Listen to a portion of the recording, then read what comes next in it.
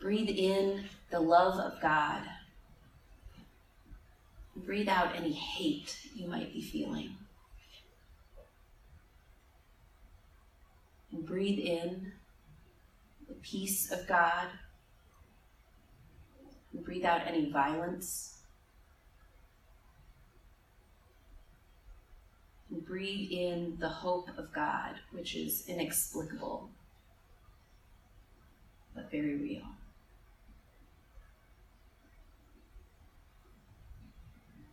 And with eyes still closed, slowly bring awareness to this body which God created for you. God, we thank you for our bodies and how they help us move through this life.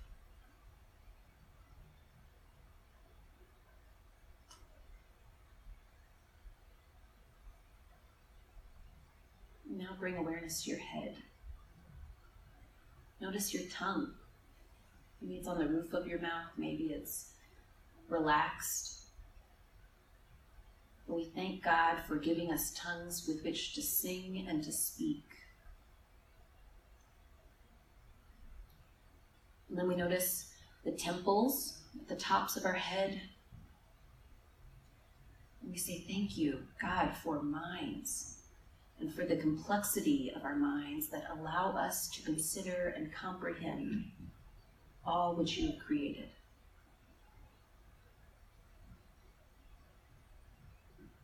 And now bring awareness to your hands.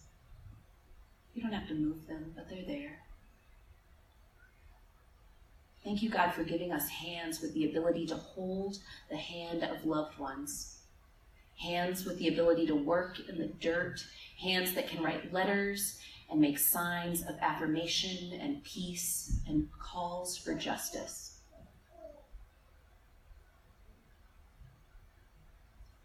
And now I invite you to bring awareness to your chest. I invite you to move your hands over your heart.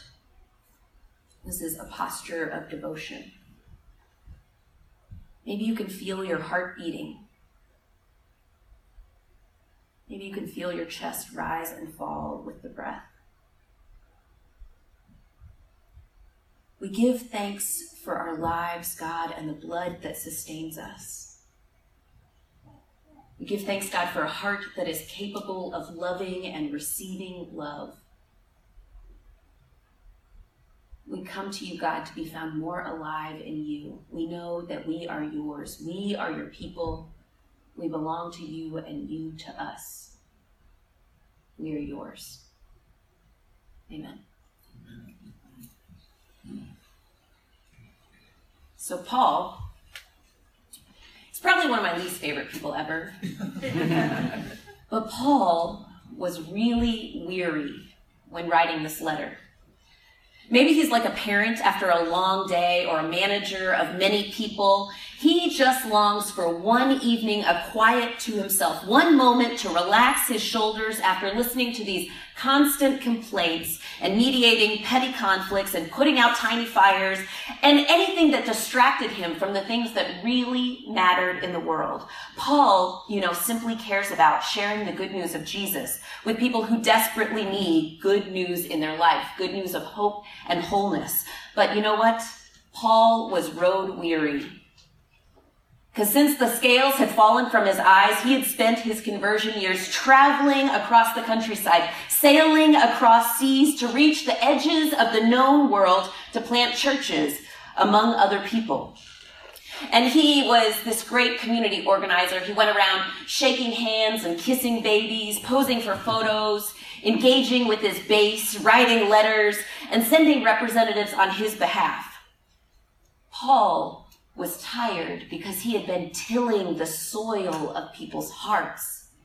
He had been depositing seeds of faith and coaxing stalks of leadership from the earth to grow. And his earliest accomplishments was one blossom of a Christian church in a metropolitan city called Corinth. This was one of these big churches that had bloomed in this post-death, overcome by resurrection kind of world. And Paul felt confident in what he had accomplished there. So he moved on. He went to Ephesus. He sailed to a smaller town across the Aegean Sea. He left that larger community in Corinth, confident in his abilities to continue to share the good news, but confident in their abilities to continue to live out the good news with each other. And then, like an early morning tweet, Paul heard from the community which he had just left. They said, at Apostle Paul, former Saul, some people have gotten scales in their eyes, forgotten your instruction, and given up on the @real Jesus Christ. And they followed this other guy instead. #sad. And Paul, remembering his movement throughout the city streets, remembering that he had built relationships with these people, he had created consensus and organized folks toward a shared vision of God's goodness for the world, he just sighed in exasperation. The people of Corinth had somehow lost their way. They were experiencing growing pains of an early movement. They had outgrown, out-exercised, and kind of tossed out some of the theology which Paul had shared with them in this earlier ministry. And so they were overcrowded, over-opinionated, and a bit directionless. And the people of this megachurch began to argue about things that most churches argue about, like doctrine, orthodoxy, praxis.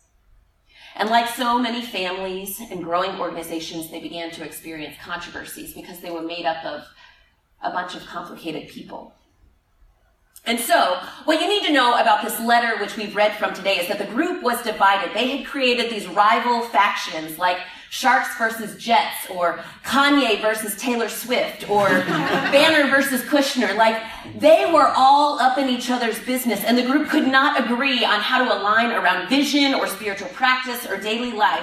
So staunchly they were divided in how best to offer grace and accountability that they forgot that there were some of these uniting elements of their faith, like overcoming love, overcoming hate with love, overcoming war with peace, and overcoming death with life.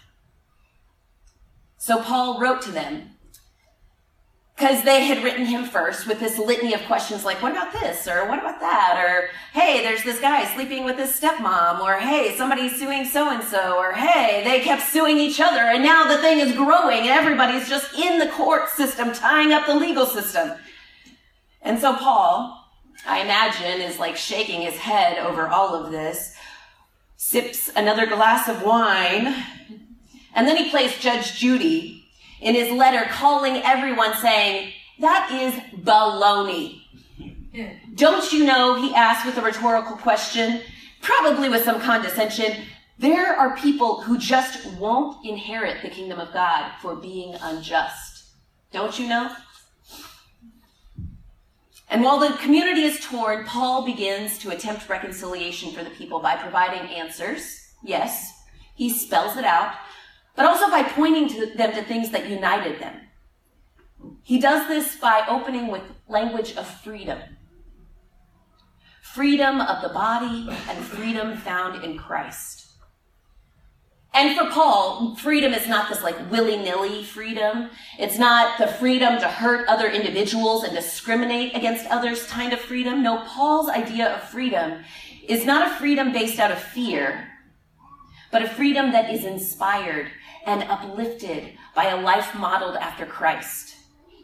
It is a freedom that addresses fear, actually, head on, says, I see you, fear.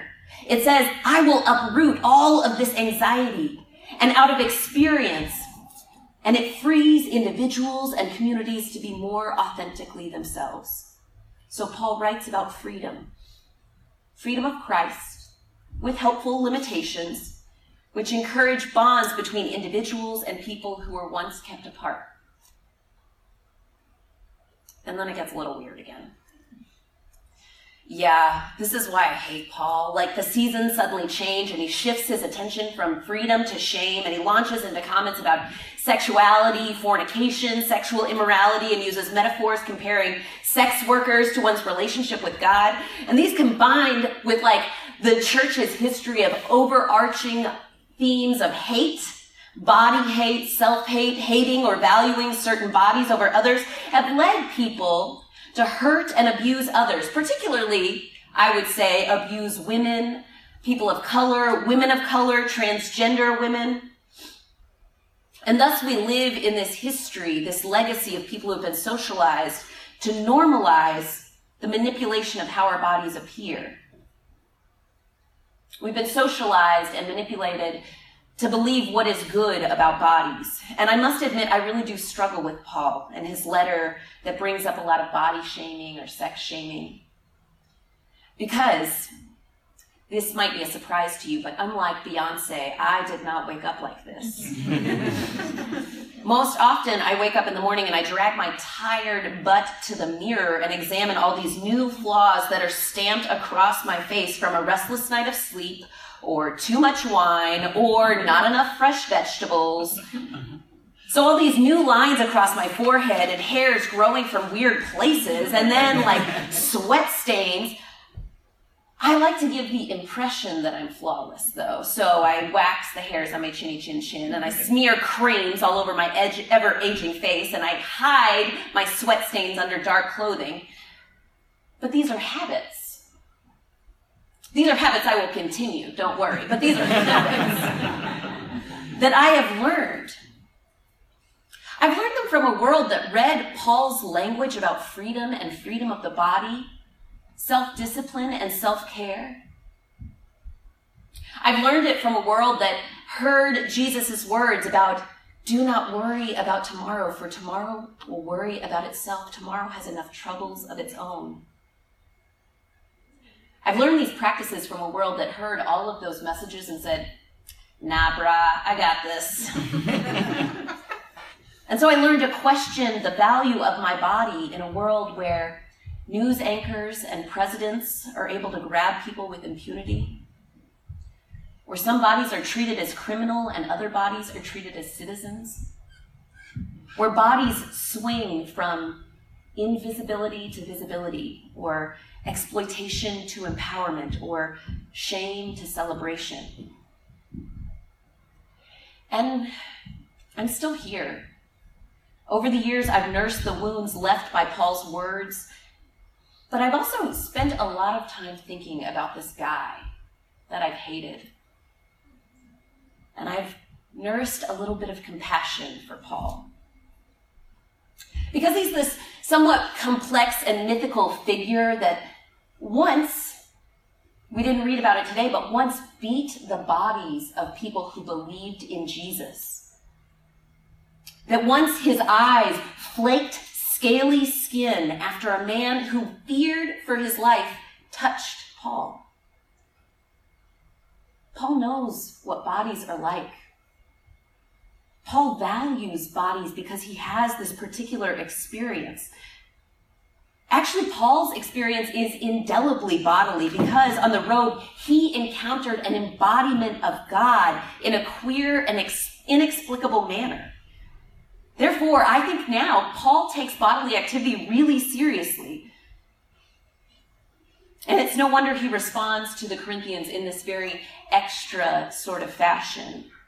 He says, avoid porneia. That's the Greek word that he uses here, that some people translate fornication, some people translate sexual immorality, some people say debauchery. Whether it's sexual or not sexual immorality, it's something that we know it when we see it. He says it not as a condemnation, not as a condemnation of sex workers, not as a condemnation of those who use others or abuse others for sexual means, but as a way of offering grace for those who need to remember that their body is worthy of gracious pleasure, that it's worthy of merciful joy and radiant with healing. Paul writes that bodies remember trauma and that bodies heal themselves. That bodies have the power to feel particularities and bodies have the power to unite as one. That bodies will one day die and somehow be raised to newness of life. Paul knows this because he is a part of this community where when Jesus breathed his last breath, there was this curtain that separated the holiest space where God's presence resided. That curtain was torn in two after Jesus breathed, and God's body was broken before the whole world, thus sending God's Spirit tumbling out into the community, into the hearts and bodies and minds of all humankind. And therefore, Paul says, your body is now the temple where God's Spirit resides. You are to totally glorify God with your body. Not by denying your body, not by hiding your body under large layers of clothing, not by critically examining your body in the mirror for your flaws, but by incorporating your body as a manner and mode of worship. So the Holy Spirit whispers. We've sang about it a lot this morning. But she calls you to shout glory with your body. And maybe that looks different for everyone. Maybe shouting glory or whispering glory with your body is by rubbing lotion over your skin, gently reminding you that your body is valuable and beautiful just as it is. Or maybe it's using your legs, these powerful and maybe stretch mark covered things, to march down the street, and your arms to hold up signs that say fossil fuels should be no more. Maybe that's how you glorify God with your body. Or maybe it's using these arms to hold someone really tight and remind them that they are not alone. And that's how you glorify God with your body. The Holy Spirit, Paul is saying, does not whisper to us to avoid bad things, but tugs and pulls us to prioritize our bodies and minds, to drink water, to take your meds, and to call your people and say, you matter. Your body matters. But I should caution. We do not do this work alone. And this is not a reference to sex, but it could be if you wanted to go there. But glorifying God with your body is not something that should be done in secret or something done as an individual, because it's not something that should be ashamed of. What is shameful is when communities try to stigmatize or exile or criminalize certain bodies. So when individuals and communities come together and think less of their body, that something sexual or not so sexual is shameful, that's when bodies can be shamed. When bodies are forced to struggle or merely survive rather than thrive, that is sexual or not so sexual immorality. But when the community of God sees the bodies for what they are, maybe they're differently abled or differently sized or differently colored, but when the community of God sees those bodies and calls them good and beautiful because of those differences, that is the glory of God, the glorification of God. And the glorification of God is not perfect by any means, because there still are hairs on this chinny chin chin. There still are sweat stains underneath this hot day. But that's okay, because Jesus, after he had been raised from the grave, did not present this pristine body free of scars to people. Instead, he presented a body full of scars and took people's hands and shoved them into the wombs, because our bodies will never be free of scars. And I'm sorry to say, they will probably not be free of stretch marks.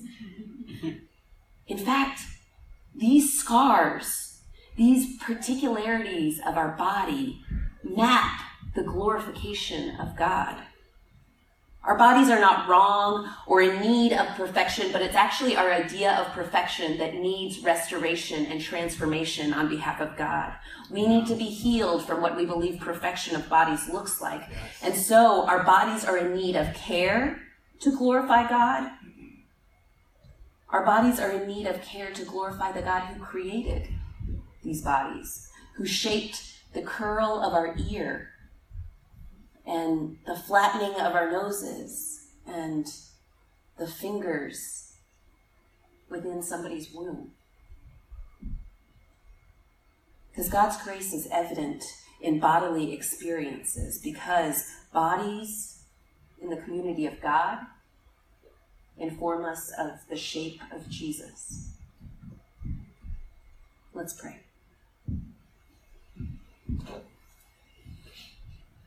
Creator, God, you created the universe. From the dust of stars you created us, and so the dust of the stars makes up our being. You made the world in beauty and restore all things to glory through Jesus Christ, and so we pray that wherever your image is disfigured, maybe it's disfigured by poverty or selfishness or war or greed, may the new creation of Jesus Christ appear in justice and love and peace. Transform our ideas of perfection to your ideas of glorification, so that we may continue to glorify your name. In Jesus' name we pray. Amen.